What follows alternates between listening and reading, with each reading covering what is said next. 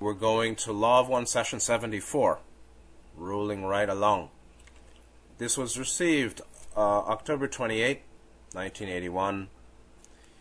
We have 20 exchanges, some bit about some dynamics about the raw conduct from last session, a missed word, and then an interesting initial entree into the study of the tarot, with two of the most important cards of the tarot being Matrix of Mind and Potentiator of Mind, the first two. Discussion of Indigo Ray, Positive Path, and then long on White Magic. So we will do this session likely in two parts, and let us start. So 74-0, the greeting. I am Ra. I greet you in the love and in the light of the one infinite creator. We communicate now. Don, as always, first asks about Carla. Could you first please give me the condition of the instrument? And as often Ra says, it is as previously stated, which means it's good enough, as they said before. The first was a reference back, 74-2. Don is asking about an exchange in session 73, 73-14, 15, and I'll read that after this exchange. Don says, before I get to new material, last session there seems to have been a small error in that I corrected then, having to do with the statement, quote, no working comes from it, but only through it. Was this an error in transmission, or what caused this problem? The original exchange was 73-14. Don asked about the apparent paradox of the working of a healer that seemed to partially abridge free will, or in the seemingly magical occurrence of a healing, the working of an adept. Is there a paradox here in that, adept's magical working, healing, seems to or might abridge free will? And Ra's answer was that no, it isn't. And the direct line that's questioned here is the final statement where Ra said, talking about the nature of non-infringement or infringement. And I'll read the exchange 73-14, or Ra's answer. Ra said, so Don is saying, could you speak on this paradox that's immediately the problem of anyone doing healing? First of all, it's not a paradox to Ra, and it's not a problem to anyone doing healing who is aware of unity. So it's only a paradox or a problem for those who don't understand how it's non-infringement. Ra said, we are humble messengers of the Law of One. To us there are no paradoxes. The workings which seem magical, and therefore seem to infringe free will, do not in themselves do so, meaning infringe. For the distortions of perception are as many as the witnesses, and each witness sees what it desires to see. Infringement upon free will occurs in this circumstance only if the entity doing the working ascribes the authorship of this event, meaning the working, to itself or its own skills. Those who state that no working comes from it, but only through it, is infringing upon free will. It was supposed to be not infringing upon free will. So the correct statement is, those who state that no working comes from it, but only through it, is not infringing upon free will. Those who, and I would say those who know, adepts know. You see, adepts are beyond ordinary thinking. Adepts know that no working comes from it, but through it. Know that, and they may state that, or they ought to state that, or they maybe don't even need to state it directly, but imply or communicate it somehow.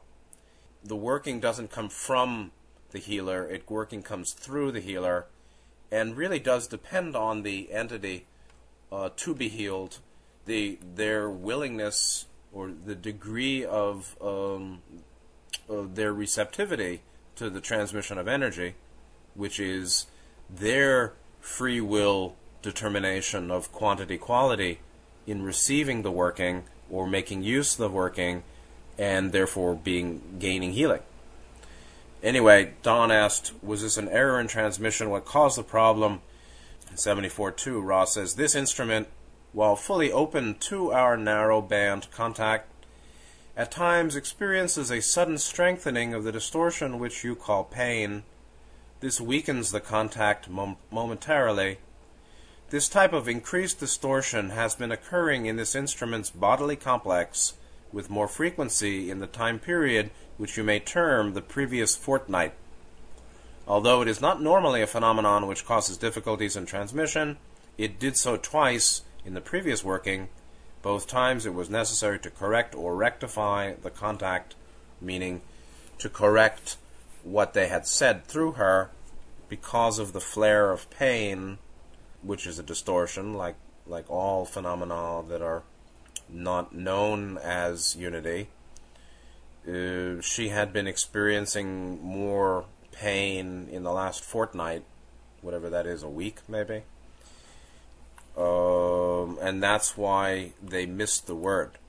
And so the mistake is fortnight is 2 weeks.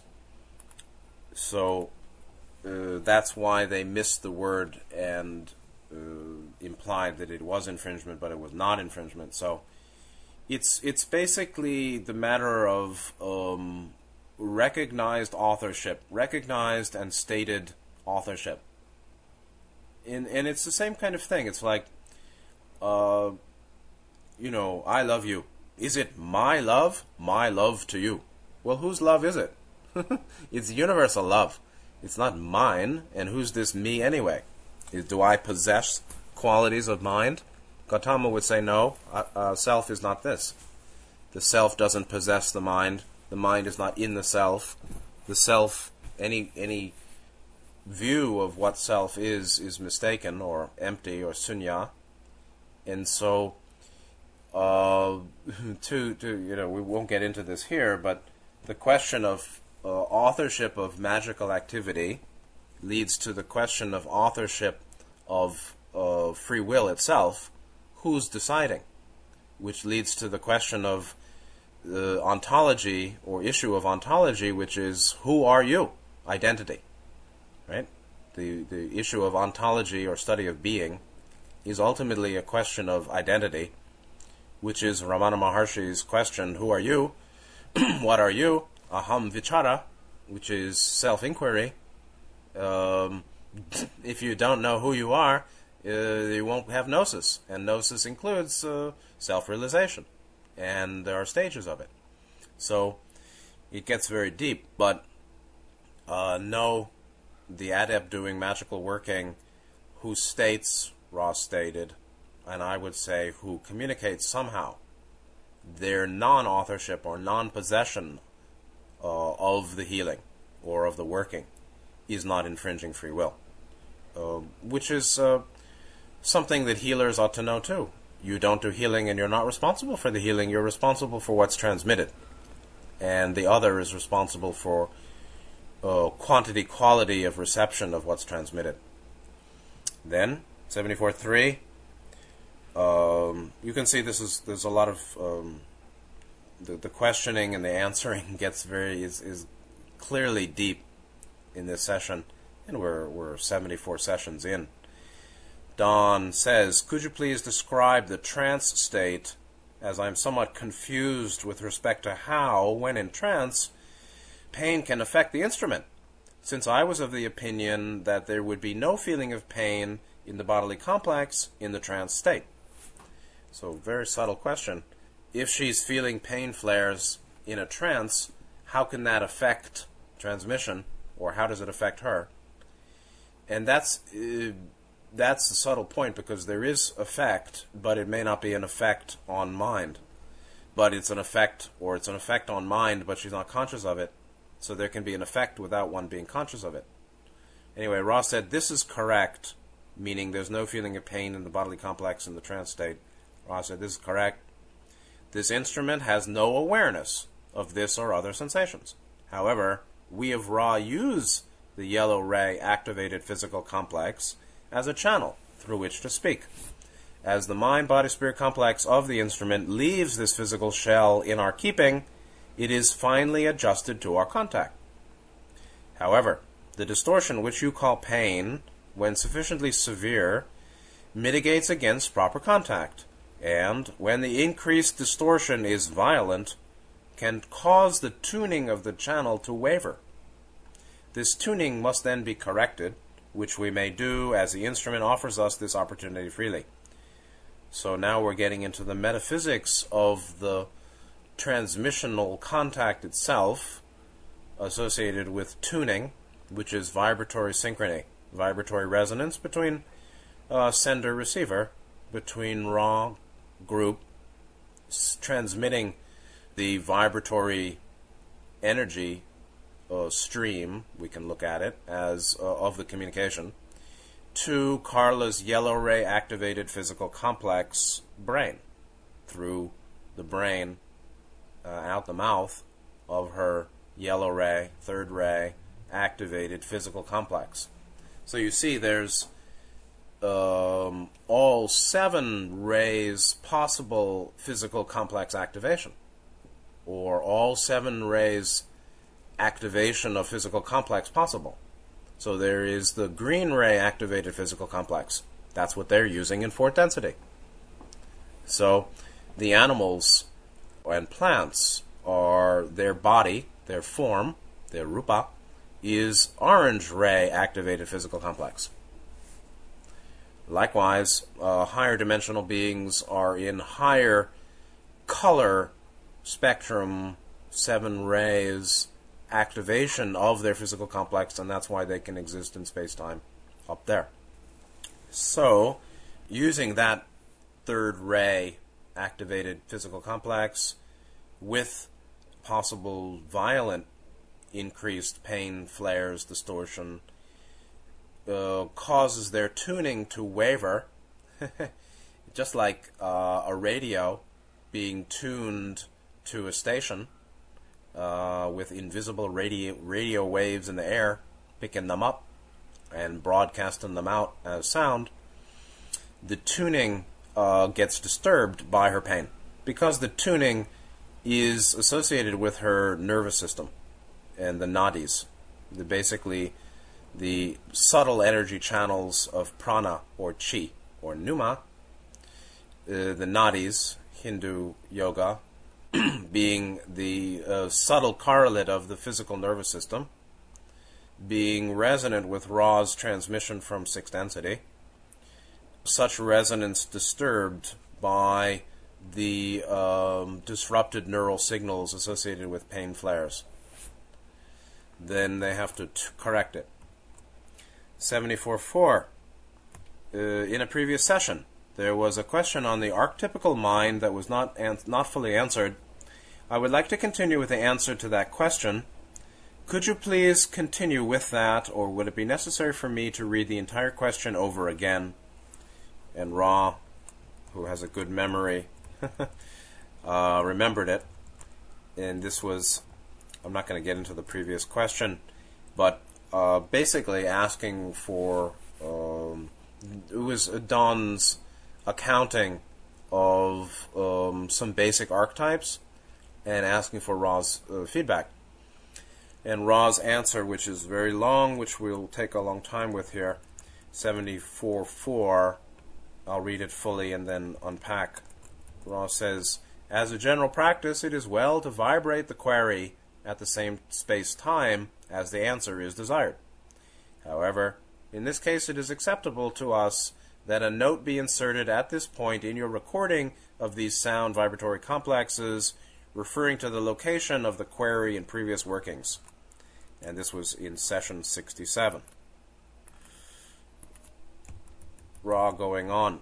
The query, though thoughtful, is in some degree falling short of the realization of the nature of the archetypical mind. We may not teach learn for any other to the extent that we become learned teachers. Therefore, we shall make some general notations upon this interesting subject, and allow the questioner to consider and refine and further refine any queries. And so now Ra will talk about the nature of the archetypical mind.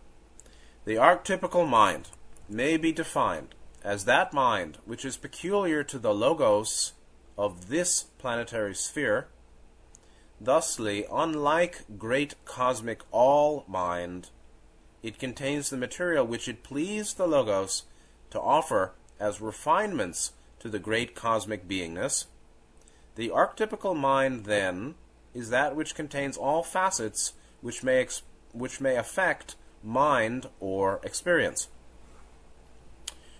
And here we go to number 1. The magician was named as a significant archetype in Don's original question in session 67.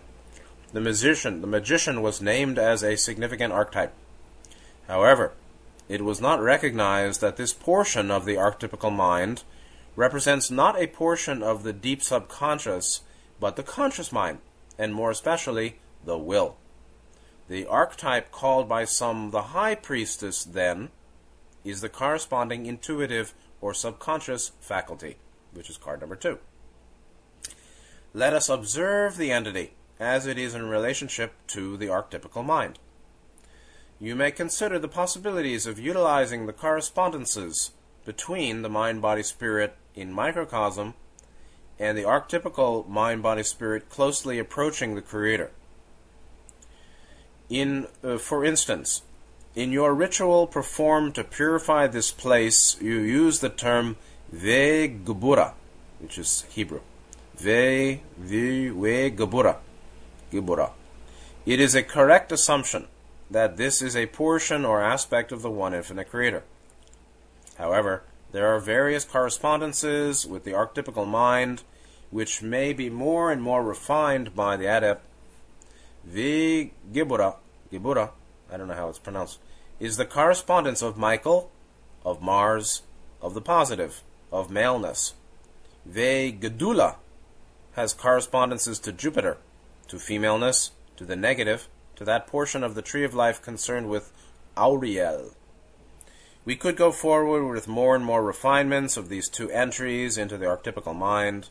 We could discuss color correspondences, relationships with other archetypes, and so forth. This is the work of the adept, not the teach-learner. We may only suggest that there are systems of study which may address themselves to the aspects of the archetypical mind, and it is well to choose one and study carefully.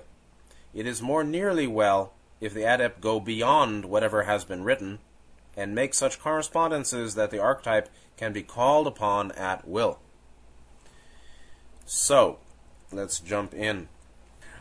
Ra being a stickler for non-infringement because of its metaphysical effect upon the tuning. I mean, why doesn't Ra talk about nitty-gritty of Orion conspiracy activity at length? Because it would detune or lead to loss of the contact. Likewise, here I'd say they are requesting that it's better to ask the question at the same time you're asking for an answer. Ask the question when you wish your answer. But they don't need that right here. But in general, this type of conscientiousness or meticulousness, attention to detail, and respect for free will and honesty and full disclosure is critical to the maintenance of the tuning that allows the contact.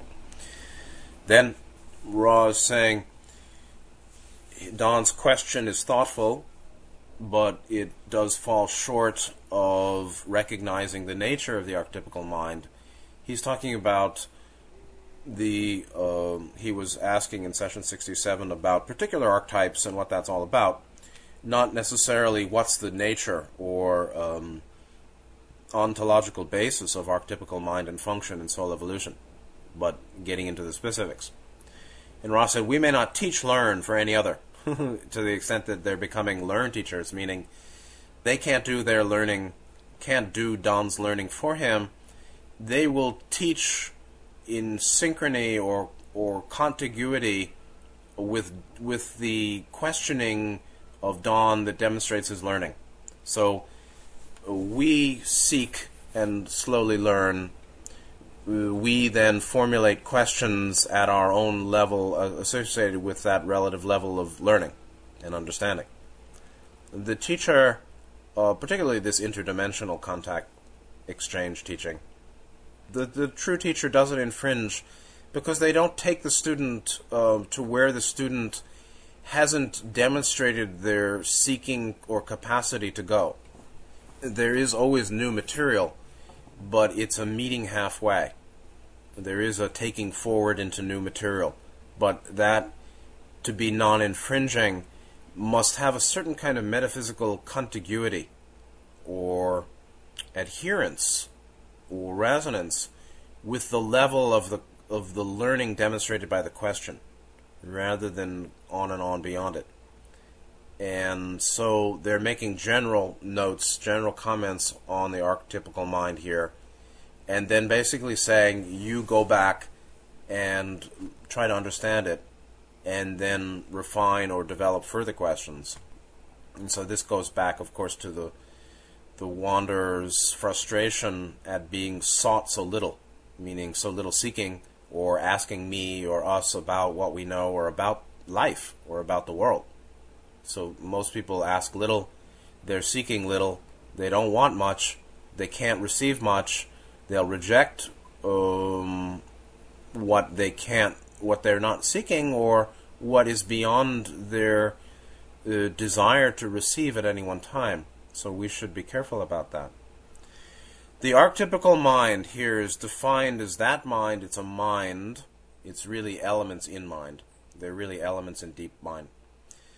The peculiar to our planetary logos, the planetary logos is the solar logos. The planetary logos is a subset or is a aspect or facet of the solar.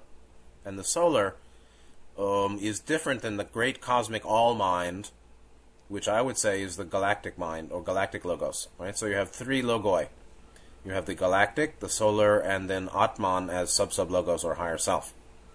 Three levels of logoi, which means word. The word is love. Yes, the word is love. And the logos in the Gnostic understanding is the soter, means savior. So Yeshua is a stand-in for the logos, and the higher self is an aspect of the logos, sub-logos. But the logos of the planet is really not different than the logos of the solar system. The planets are, you could say, archetypes, actually, or chakras, or main qualities of power consciousness of the solar logos. But that's different than the great cosmic all-mind, which I believe is the galactic logos, which is different than the solar logos because the solar logos basically refines the laws of love, light, or intelligent energy of the galactic logos. So the galactic logos creates the seven rays by the generation of light, which is intelligent energy. That differentiates to the seven rays and seven dimensions, seven chakras and energy bodies. That is modified by a solar logos in a solar system when any planet gets into second density. Ross said this. So the difference between the solar and the galactic logoi is the refinement of intelligent energy performed by the galactic logos as it becomes a solar logos. Meaning most stars in the galaxy, well, many, it seems that the majority of stars don't have planets with life on them, with conscious life. But I forgot the numbers. But those solar systems with planets with a conscious life, meaning starting pretty much at the at the plant and animal. Every planet is a mineral, obviously, but that doesn't mean there's second density life. So mineral is sort of first, second, but once the planet gets second density life like plant animal, then its logos become its guidance as from galactic logos differentiates into the solar, into a solar logos that Ross said is the material The material is what's in the archetypical mind. It's pertaining to a solar logos, not the galactic. And it is material or configuration of the ways of intelligent energy interaction, the ways intelligent energy interacts with itself. Meaning, how is it that a mind-body-spirit complex has its integrity as this threefold, seven-dimensional structure or form, right? I mean, what is a mind-body-spirit complex? It's a seven-dimensional energy-conscious vehicle in the octaves of a solar logos, which is whose existence, the mind-body-spirit complex, or the body, which is really a vehicle. It's not the author. The author is the logos. But the vehicle has its ways of existence determined by a solar logos. And that is what Ra means by refinements to the great cosmic beingness. So, sorry, this really, now we're moving into Book 4, and it's going to get heavy from now on, if it wasn't heavy before. The archetypical mind then contains the facets, all facets, which may affect mind or experience. I see the 22 major arcana tarot cards archetypes as nodal points in the deep mind of third density. They're not really relevant in fourth and higher. Again, I'm not an expert on the tarot or the archetypical mind. It wasn't my way. But there surely are nodal points in the energy processing of mind and then body and then spirit, leading to harvestability, or the Aeon card 22. Then, this archetypical mind, these nodal points or energy processing nodes or aspects, contains all facets which may affect mind or experience. And there, Ra is really saying that although these 22 cards, 21 for mind, then body, then spirit, 777, 22 is the Aeon. Although all 22 of them, or the first 21, are 7 of mind, 7 of body, 7 of spirit, are of body, mind, spirit, actually, who's really affected is mind, or the mover, the fulcrum of body, mind, spirit is mind. The processing of energy by mind, that is the dynamics, the map, the nodal architecture of the 21 cards. They're all for the development of mind or experience which runs soul evolution or leads to harvestability. Because that's all we're talking about, is harvestability out of 3D. Because 22 is the Aeon, which is graduation. Mind is experience. And the doctrine of no mind, which certain Buddhist adepts got, is ultimately the end of experience, which is the end of samskara, which is the end of ahamkara that powers the false arising of the 5 skandhas, or the illusory self. And so the end of experience is the end of illusion, or the end of the fashioning of interpretation. I'm talking to a few levels here, but mind is experience.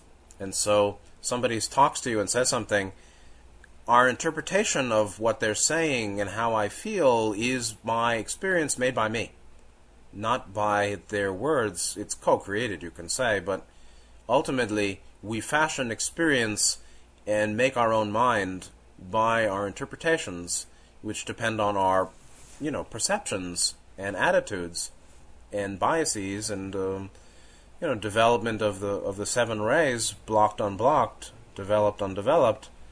And so the archetypical mind, as particularly 21 nodal points of the architecture of energy processing in body, mind, spirit, are all related to mind. And so it's the processing of dynamics of body and spirit and mind in mind. It's the mental processing or mind experience fashioning processing of our experience of body and mind and spirit. Card 1, Magician. Significant archetype, yes, indeed. it's not deep unconscious. It is the conscious mind. It is the will. And so this is more esoteric, which we won't go further in because we'll later get into a much longer reading about the magician and each of the cards. What's the difference between the conscious mind and the will? They're not the same, but the conscious mind is that level of mind that can direct will, while the unconscious mind, corresponding to High Priestess, card 2, the yin to the yang, operates by an autonomous will. It's like the parasympathetic nervous system versus the sympathetic. It's like the heart beats of its own. Its will is coded into the reflexive structure. It's autonomous functioning, not run by conscious thought. That is its encoded will. But the conscious mind is that aspect of mind that has free usage to free access to will, which is not the same as mind, but it's accessed by conscious mind, while the unconscious is programmed by will, but isn't the one that reaches towards it. It's that which is reached towards by the will accessing conscious mind. So the yang or male of the magician, is the polarity of the female or the yin of High Priestess, and this is the idea that men and women get along well, right? Because they're complementary. And likewise, water and fire, likewise, earth and air, likewise, polarity is basically dual differentiation of a unity. So this is the polarity of mind, a basic polarity of mind, the two levels of mind, conscious, unconscious. And unconscious or subconscious, it's probably better to say subconscious, is intuitive. It's Gnostic rather than logical, analytical, linear. Then this sort of Kabbalistic reference or tree of life, which is also not my thing. This is, this sort of intellectual symbolism analysis, study of symbols, like the study of the correspondences. That's okay, but you've got to take it to the last level, to the next level, if you really want to go far in the adept path, because it's not just dancing with thoughts. It's embodiment of these forces of the Logos that are represented by the Tree of Life, Sephirot, and the 21 archetype cards. It's their internalization. So but the study of correspondences between what? The microcosm and the macrocosm, or between the personal self and these representatives of the Logos. You see, the archetypical mind is a representative of the logoic scheme, as how intelligent energy has been structured in the octave. Likewise, how mind processing or experience is processed in mind in the personal self. So the entity, the mind-body-spirit complex, mind-body-spirit and microcosm, us, with this, with these 21 archetypal points of mind processing, because even if they're affecting body and spirit, they are the mind's experience of body and the mind's experience of spirit. The archetypical mind contains all facets which may affect mind or experience. The body affects mind and the spirit affects mind, but the experience of them is in the mind anyway. So utilizing correspondences between, we can say, the personal self, mind, body, spirit in microcosm, and the archetypical and the archetypes themselves. And Ross said one way of studying the archetypes is by studying the tree of life. And one of the values of studying an archetypical system, and Ross said there were three: tarot, tree of life, and astrology. So we can make correspondences between these three archetypical systems, which again are systems of logoic or processing of energy or interaction of intelligent energy itself in body, mind, spirit, in third density for evolution. Understanding the archetypes helps us understand the logos. Understanding the logos helps us understand the creator.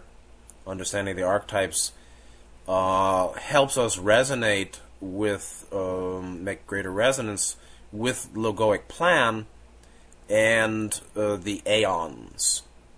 The aeons in Gnostic understanding are the powers of God in the pleroma, which really means in the divine realm, but everywhere is a divine realm. The whole octave is a divine realm, and the aeons are here, not in the sky.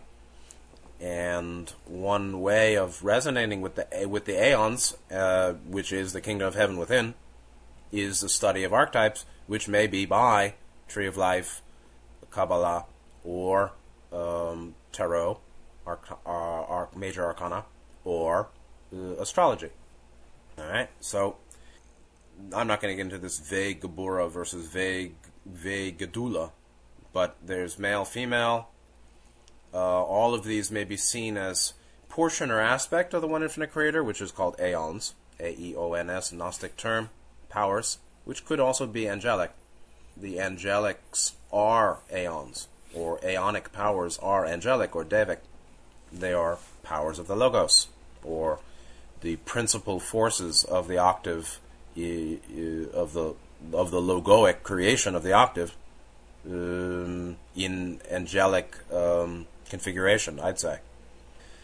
So then it all gets super complicated, and Buddhists will say, shut up and sit. So this is not Buddhism.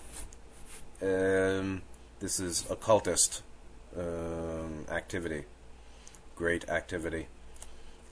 So anyway, there's vague Bura, there's vague Gedula, there's, interestingly, a correspondence between Mars and Jupiter, Michael and Oriel, and so now Ra is bringing the connection between the tarot system, first and second cards, male and female, conscious, unconscious, conscious, subconscious, matrix of mind, magician, potentiator of mind, high priestess, to the tree of life, correspondences of these first two tarot major arcana, being Vague Bura and Vague Dula.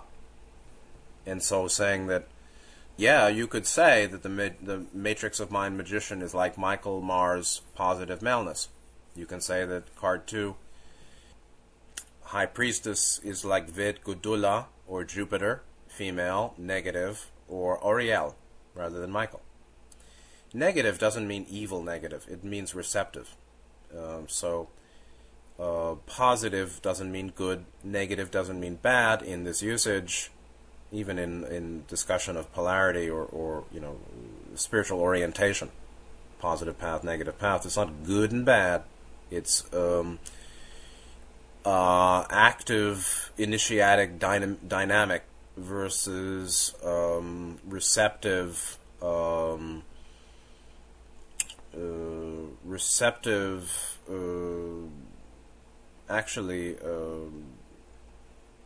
reflective by reception, rather than dynamic by initiatory action, meaning pushing forward. It's really pulling back.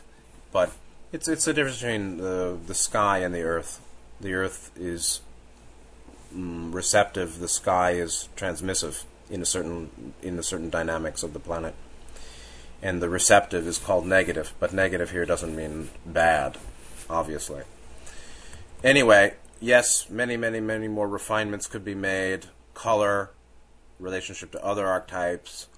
This is the work of the adept, not the teach-learner, meaning this is your work, not Ra's work. You got to do it yourself, Don and LNL and us. There are many systems of study. Bear in mind, in my limited view, having a big knowledge of multi-system symbol correspondences does not an adept make. Okay? Knowledge does not an adept make. So it's the work of the adept, but it doesn't make an adept. An adept is really somebody, if you're on the white path, on the positive path, who has very significant lower chakra clearance, lower triad blockages clearance, and very significant development of blue-green or crystallized blue-green center, love, wisdom, very well done, and very well activated coordinated sixth ray, where they know all is one. They know that self is totality and identity is source, and live thereby, not have lots of stuff in their mind. They may not, but it comes through and is not a possession. If you have a lot of learning, and you think you're an adept, you might think twice, or realize that your thinking makes not adeptus. Adeptus is a transformed being, and thinking is minor transformation. So look in the mirror and see if it's major or minor. And then, yes, indeed, it's more nearly well, which is otherwise like saying it's better for the adept, the real adept, to go beyond what's been written and also what has been thought, I would say, and make correspondences so the archetype can be called upon at will. And I would say it's better, it's more nearly well if a true adeptus can go beyond not only what's been written, not only reliance upon illusory thought form, and not only can go beyond not only calling upon archetypes at will, but leaping to the boundless and making it their home. As Zhongsu said, leap into the boundless and make it your home. If you're at home in the boundless, and I'm not saying I am, but I've seen those who are, they don't necessarily call upon archetypes at will. They are they are at one, and archetypes come to them. The aeons, they know that the aeons are their being. The aeons are in their being. Their being is the octave of the aeons, and then they don't need to consciously call this one or that one for a particular function. They embody the aeonic pleroma. 74.5. I have a question here I'm going to answer and let you correct. I see that the disciplines of the personality feed the indigo ray energy center and affect the power of the white magician by unblocking the lower energy centers and allowing for a free flow of the upward spiraling light to reach the indigo center. Is it correct? No. Ra said no. Seems pretty correct to me. Ra said, Don said, could you correct me? In 74.6, Ra explains, the indigo center, sixth ray center, forehead, Ajna Chaka. The indigo center is indeed most important for the work of the adept. However, it cannot, no matter how crystallized, correct to any extent whatsoever imbalances or blockages in other energy centers. They must needs be cleared seriatim from red upwards.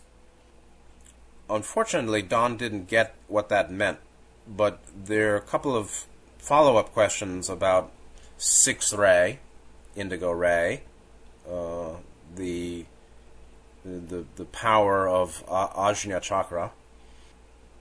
Don was asking about disciplines of personality, which is various spiritual practices and so on, and we'll explain more. How they feed indigo ray, yes, or activate sixth chakra, yes.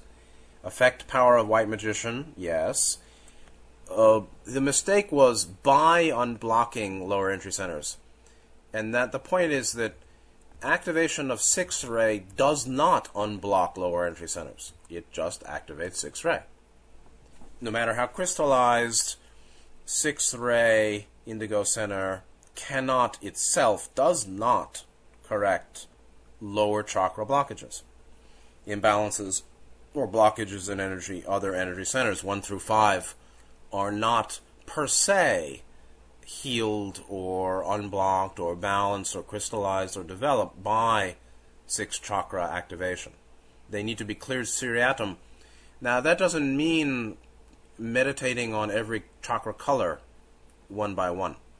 It means paying attention and having it as a priority to be free from emotional charge, to be free from psychological conflict, to be free from convex, concave, distortion relations to others in relationship, meaning either I control you or I'm okay with you controlling me.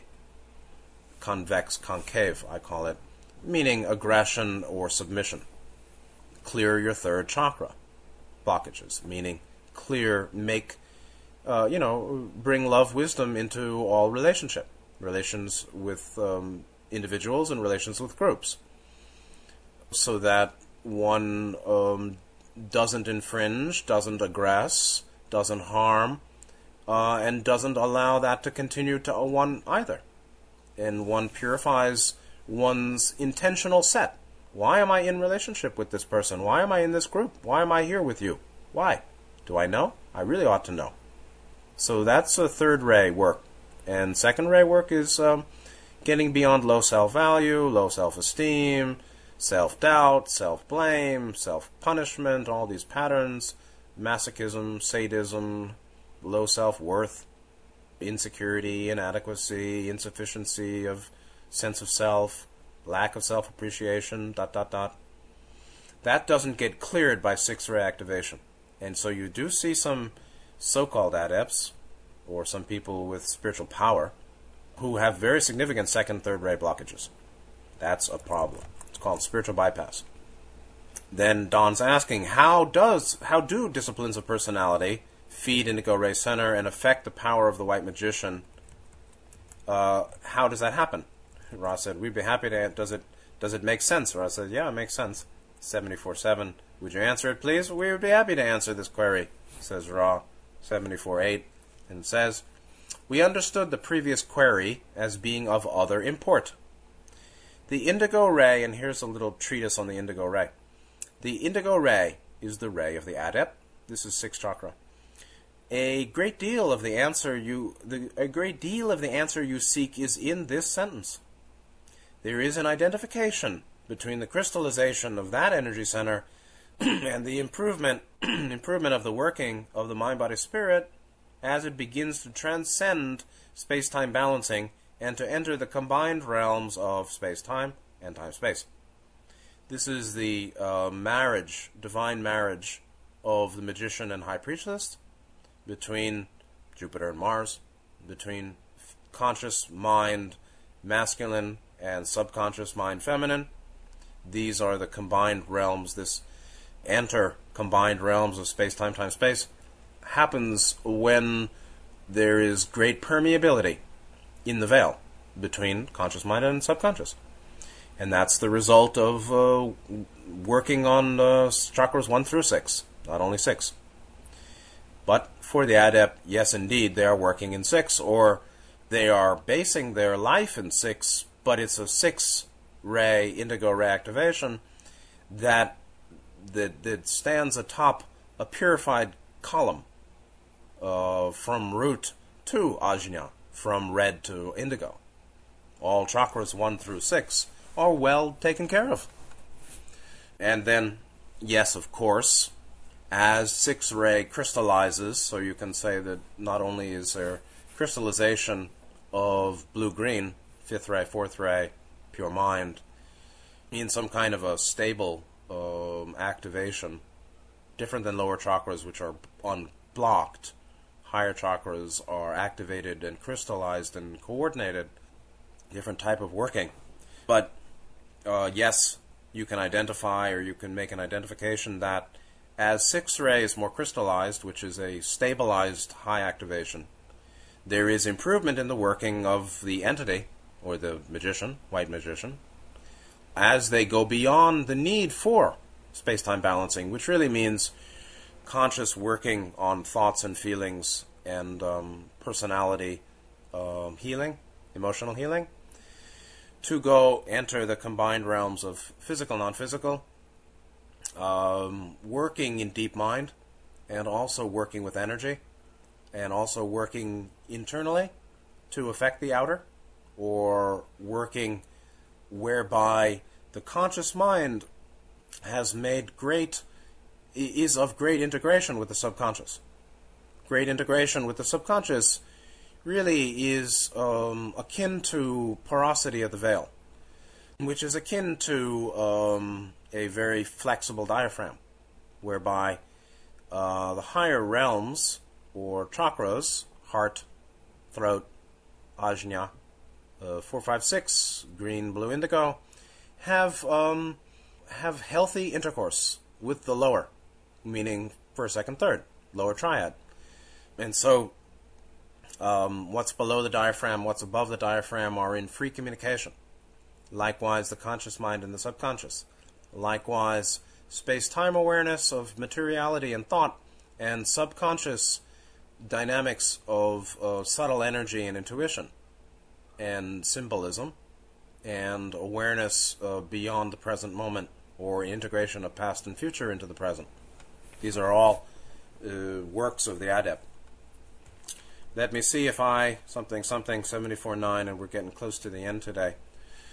Let me see if I have a wrong opinion here of the effect of disciplines of the personality, meaning what are the disciplines of personality? It's a great question.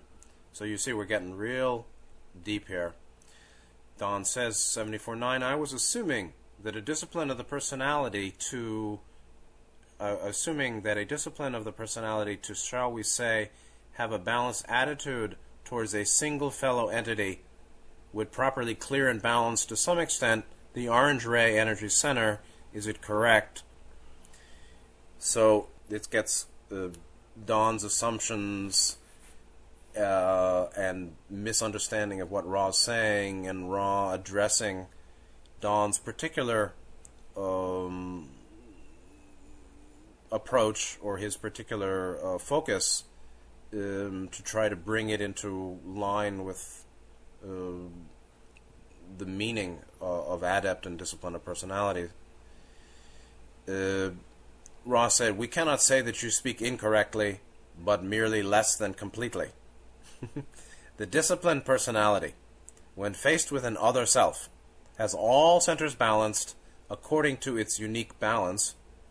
Thusly, the other self looks in a mirror, seeing itself.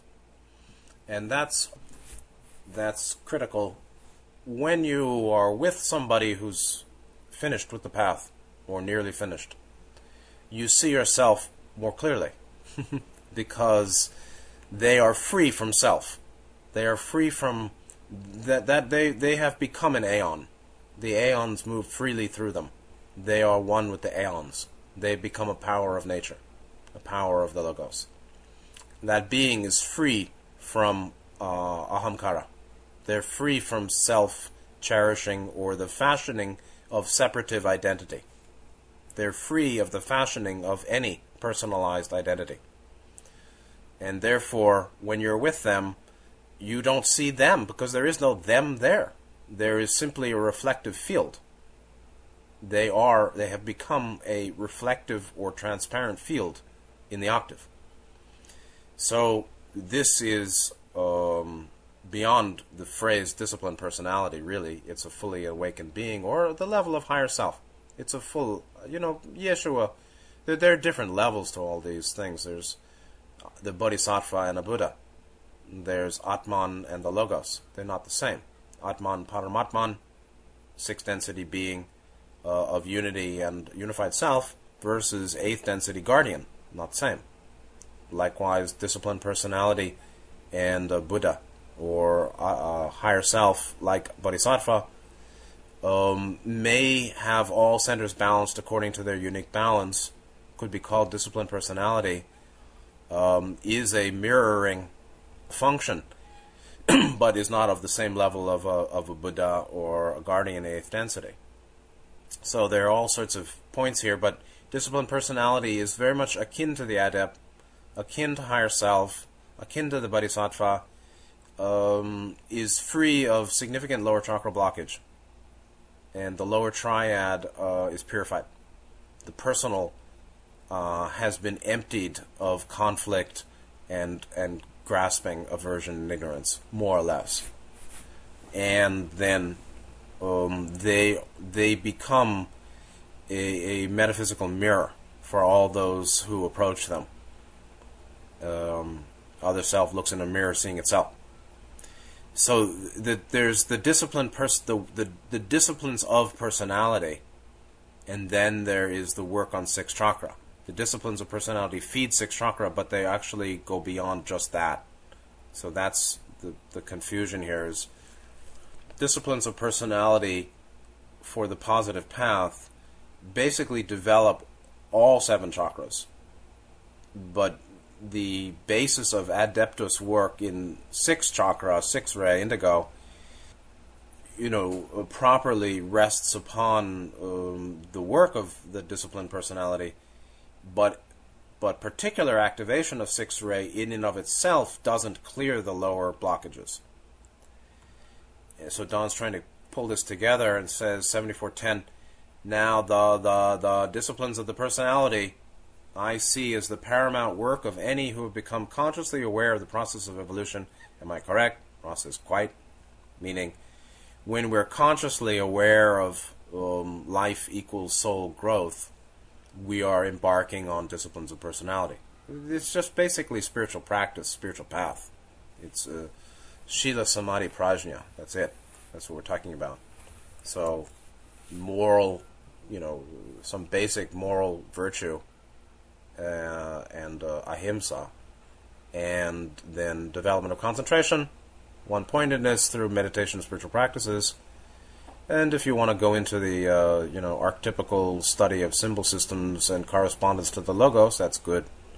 But there's a concerted development of green, blue, indigo that surmounts the purification of the lower centers associated with Shila, or virtue, morality, ethics, Buddhism, harmlessness. But the root is got to clear the first three centers blockages. Then, Don's trying to pull it all together on the fly, 7411, and this will be the last for today. Next time we'll pick up at 7412. Here, 7411. Now, what I'm trying to get at is how these disciplines affect the entry centers and the power, shall I say, of the white magician. Will you tell me how that works? And this is a beautiful answer, 7411, critical teaching as to the path, or disciplines of personality, or let's just say spiritual path, to work upon all seven rays. Ra said, the heart of the discipline of the personality is threefold. 1, know yourself. 2, accept yourself. 3, become the creator. The third step, which is become the creator, is that step which, when accomplished, renders one the most humble servant of all, transparent in personality, and completely able to know and accept other selves. In relation to the pursuit of the magical working, the continuing discipline of the personality involves the adept in knowing itself, accepting itself, and thus clearing the path towards the great indigo gateway to the Creator.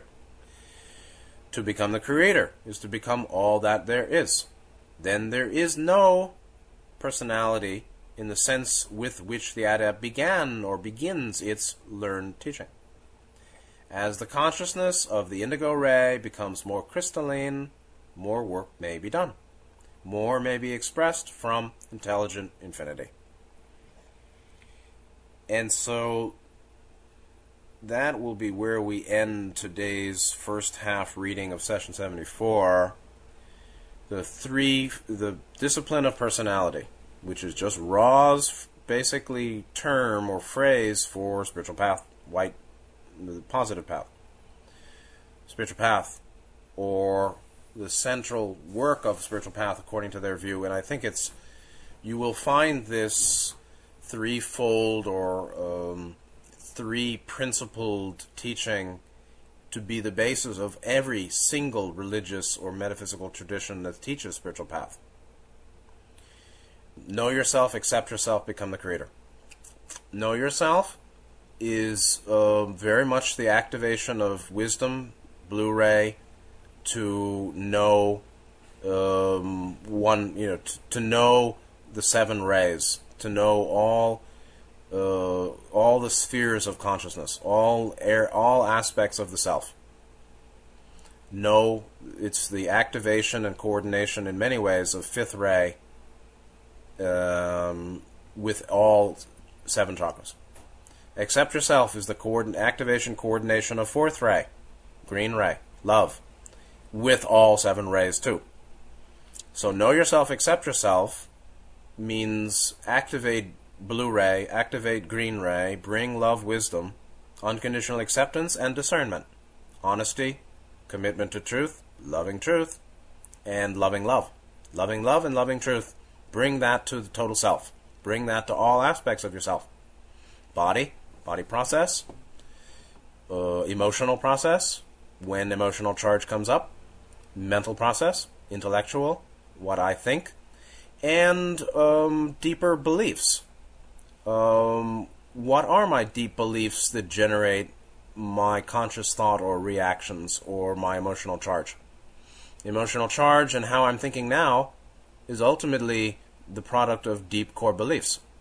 And deep core beliefs are in many ways rest upon deep self-image or self-view or view of self. Do I think I'm good? Do I think I'm bad? Do I think I'm this? Do I think I'm that? Do I think I'm the body or body-mind or Godhead? Is it inflated? Is it realistic? Is it body-mind-spirit? Is it material only?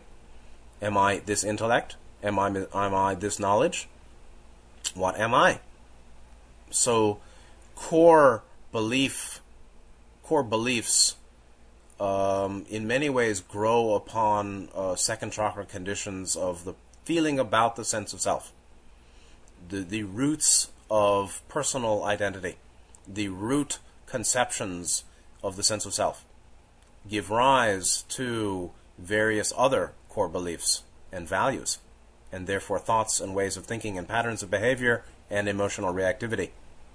And that's all, and that of course is the guidance of, or the determinant of how we act in our life, in society, in relationship, in terms of career, in terms of work, in terms of relationship, in terms of group engagement.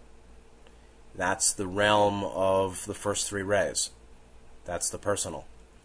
So know yourself, accept yourself begins with the world of body, mental, emotional, and social interpersonal. Know it, accept it.